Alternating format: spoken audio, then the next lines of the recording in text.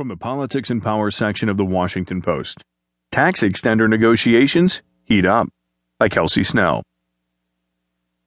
House and Senate negotiators are working to complete a deal as early as this week that would revive dozens of expired tax breaks and could also seek to scale back a controversial part of Obamacare and expand some tax benefits for low-income workers. A bipartisan group of staffers from the House Ways and Means and Senate Finance Committees worked throughout the Thanksgiving recess